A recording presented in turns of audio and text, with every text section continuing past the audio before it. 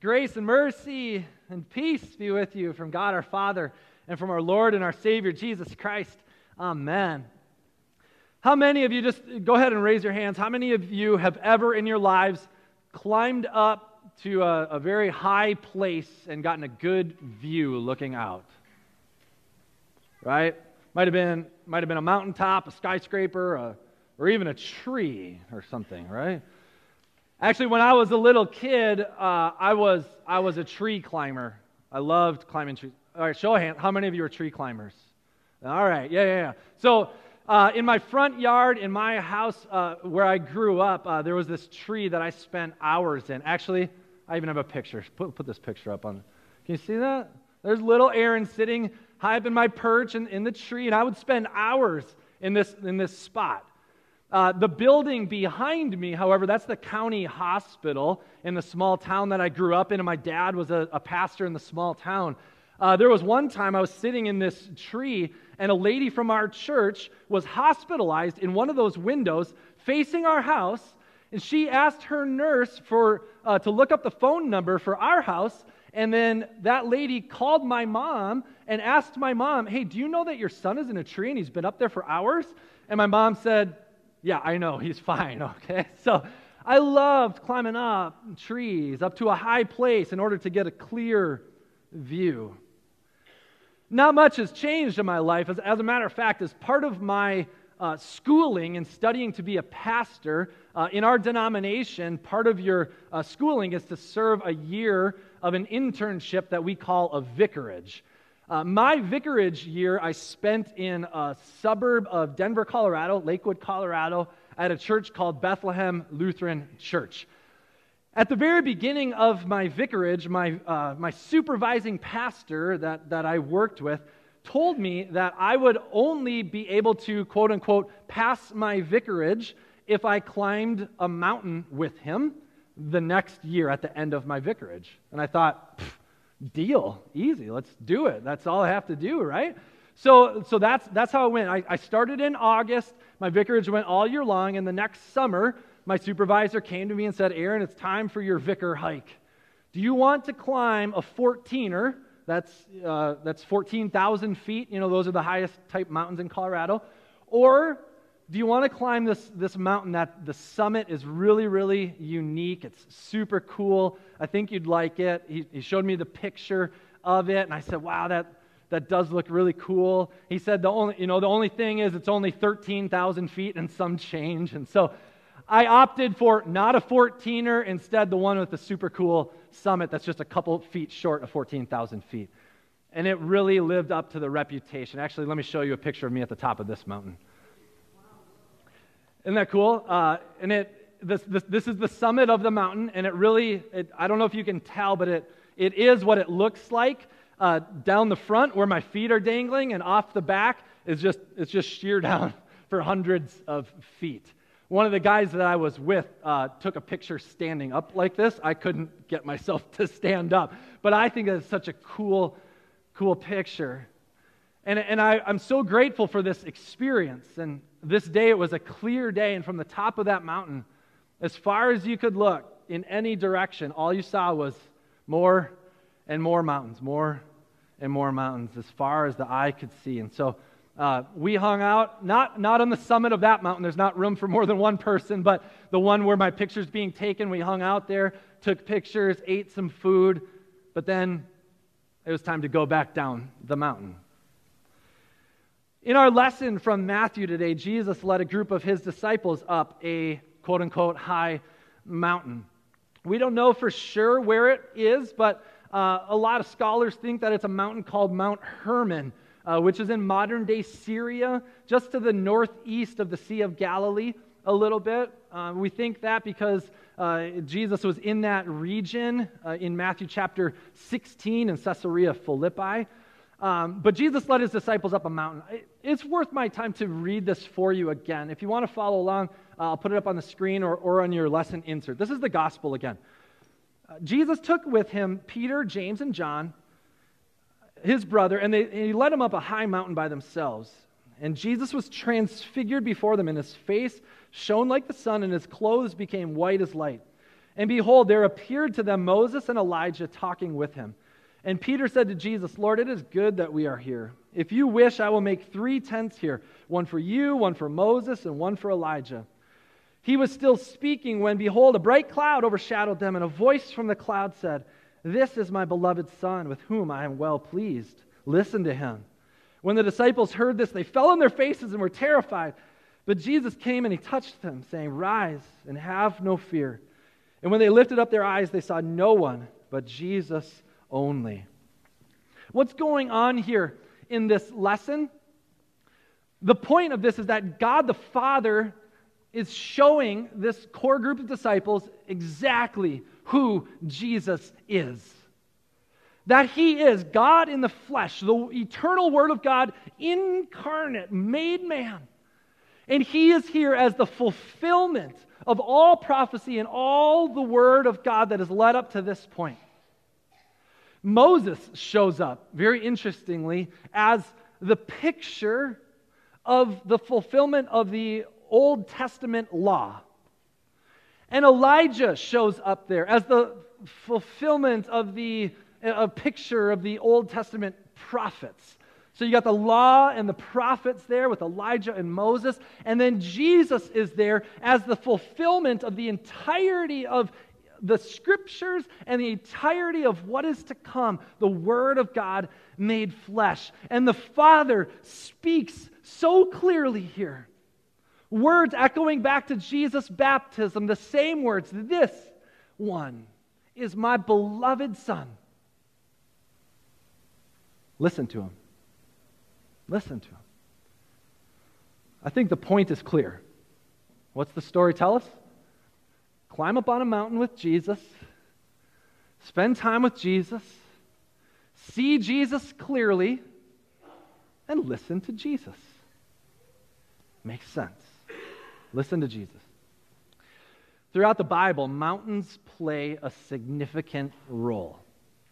Mountains in biblical imagery are a common image for the very presence of God.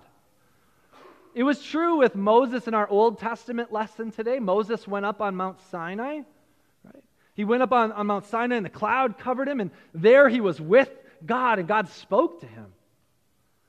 All throughout the Scriptures, sacrifices were made on mountaintops. You can look at stories with Elijah. God appeared to Elijah on a mountaintop. Temples were constructed on mountaintops.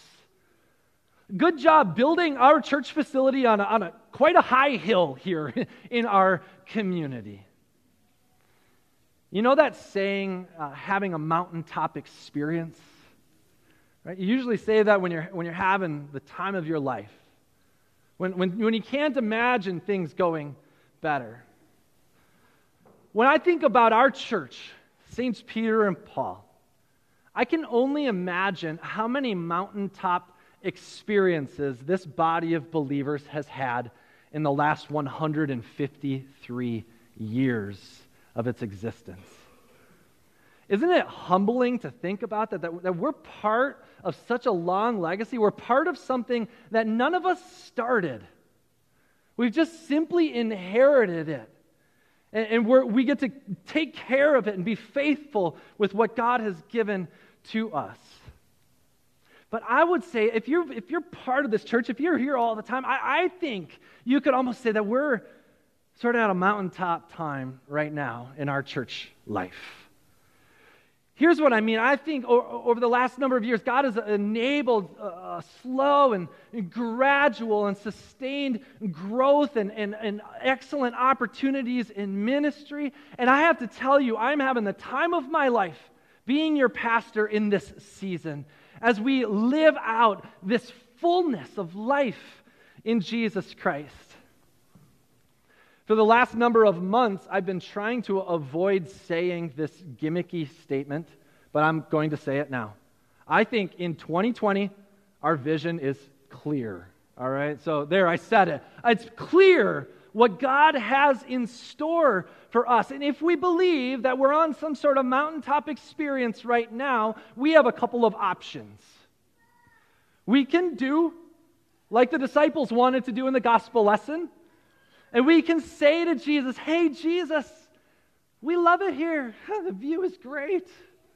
It's really cozy. Can we build a log cabin and just hang out here with each other until you come again? Wouldn't that be nice? I'm not sure that's what Jesus has in store.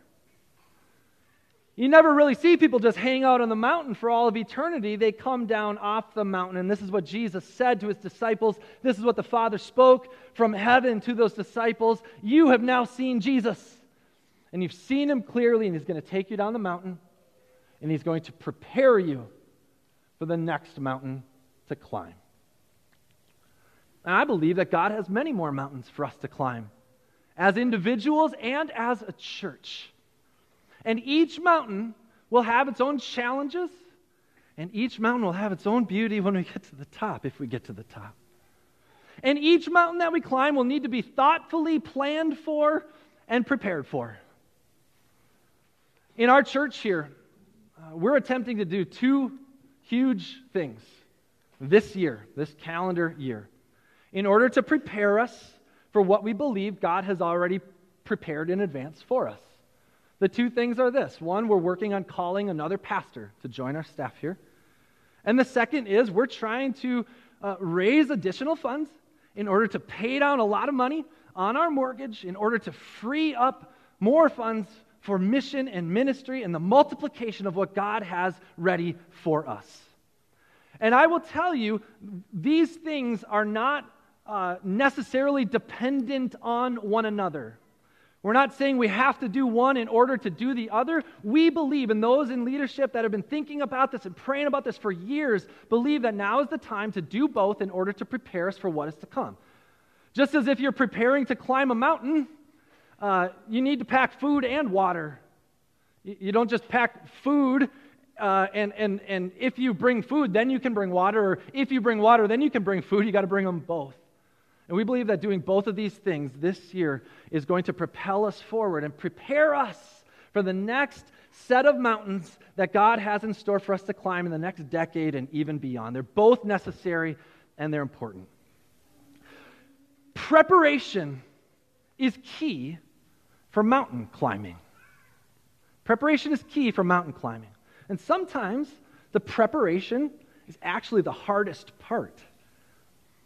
You know, I told you that on my vicarage, right at the very beginning, my vicarage supervisor said, Aaron, you don't get to pass. And I'm not sure if he was serious or not, but you don't get to, I climbed the mountain.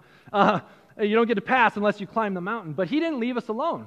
He actually said, as another point of importance, is that it is mandatory for the vicar to exercise with the senior pastor twice a week for the duration of your vicarage. And so I had to. Every Monday and Thursday afternoon, the pastoral staff exercised together, lifted weights, ran together. I got in good shape. I was ready for that mountain climb. It's important to be prepared to climb a mountain. You know, I shared that one picture with me on the summit of a mountain, but I want to share with you another picture. Here's the next picture. Beautiful, isn't it? A mountain, high mountain elevation lake in Colorado. That peak behind the lake was a mountain that I was supposed to climb. Here's what happened. At the end of my vicarage, so I did that one climb, I think it was in June or July. At the very end of my vicarage, at this church I served, they always had the vicars overlap by a week. So when I got there, the last vicar and I were there for a week so he could kind of show me the ropes. Same thing with the guy that came after me. So at the very end of my vicarage, a couple of guys from church said, hey, Aaron, do you want to climb one more mountain? And I said, of course, I would love for that to be one of the things I do in my very last week here in Colorado. Yeah, let's go. But here's the deal. They also invited the new vicar. And no offense to the new vicar, but he was coming from the Midwest. He wasn't acclimated to the elevation, which is a real thing. He hadn't been exercising multiple times a week, every week for a whole year, but they invited him to go, and he went along. Other vicar, if you ever watch this video or read this sermon, I'm not bitter, okay? I'm not bitter. I'm just a little bit disappointed, because here's what happened. We were climbing this mountain, and he had a hard time, so it was slow going. getting up there. And we got to this mountain lake, and the guys said that's the summit that we're attempting to get to, but it's too late in the day. We don't have time. We're just going to have to eat our snack here and look at it. Again, I was a bit bummed. Frankly, I was a little bit frustrated, but I was bummed we didn't get to the top. But hey, in the end, it turned into a sermon illustration. So there is that, and the sermon illustration is this. Preparation is key for mountain climbing. If we consider all the mountains that are ahead of us as individuals and as a church, the most important preparation we can do is spend time with Jesus. And how do we spend time with Jesus? We spend it in the Word of God. This coming Wednesday, we start the season of Lent. And Lent is a time of preparation. It is. Just as Jesus spent 40 days being tempted by Satan in the wilderness before his public ministry began for a time of preparation, just as the Israelites spent 40 years in the wilderness in their preparation for going to the promised land, Lent is a 40-day period for us to prepare our hearts for what God is doing among us. And so I highly encourage your participation in reading and watching and studying and journaling through the Gospel of John as we get to know more and more fully who Jesus is for us and for this world. But that time of preparation starts on Wednesday. And if you're here, we're going to come up to this railing. Before we receive the Lord's body and blood for our forgiveness, in all humility, we will have ashes put on our foreheads in the shape of a cross. And we will hear those words spoken over every one of us, the words that echo back to the fall into sin. From dust you are, to dust you shall return. We're sinful humans. We are mortal. I am too. I'm going to come and get one of these crosses. I might even ask the elder doing that to dump ashes all over me because I am a sinner just like you. We have nothing without Jesus. It's all about Him. You know, I said I was pretty disappointed when we didn't get to the top of that mountain summit at the very end of my vicarage.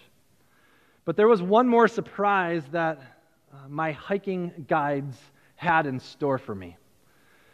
Because from the vantage point where we were, taking a picture of that summit and the mountain lake, they said, Aaron, I know you're disappointed we can't climb this mountain, but just turn around and look to the west. And when we did, we got to see this. I don't know if you can see this. It's called the Mount of the Holy Cross. This is a picture taken in 1873. Do you see it in the center of the picture there?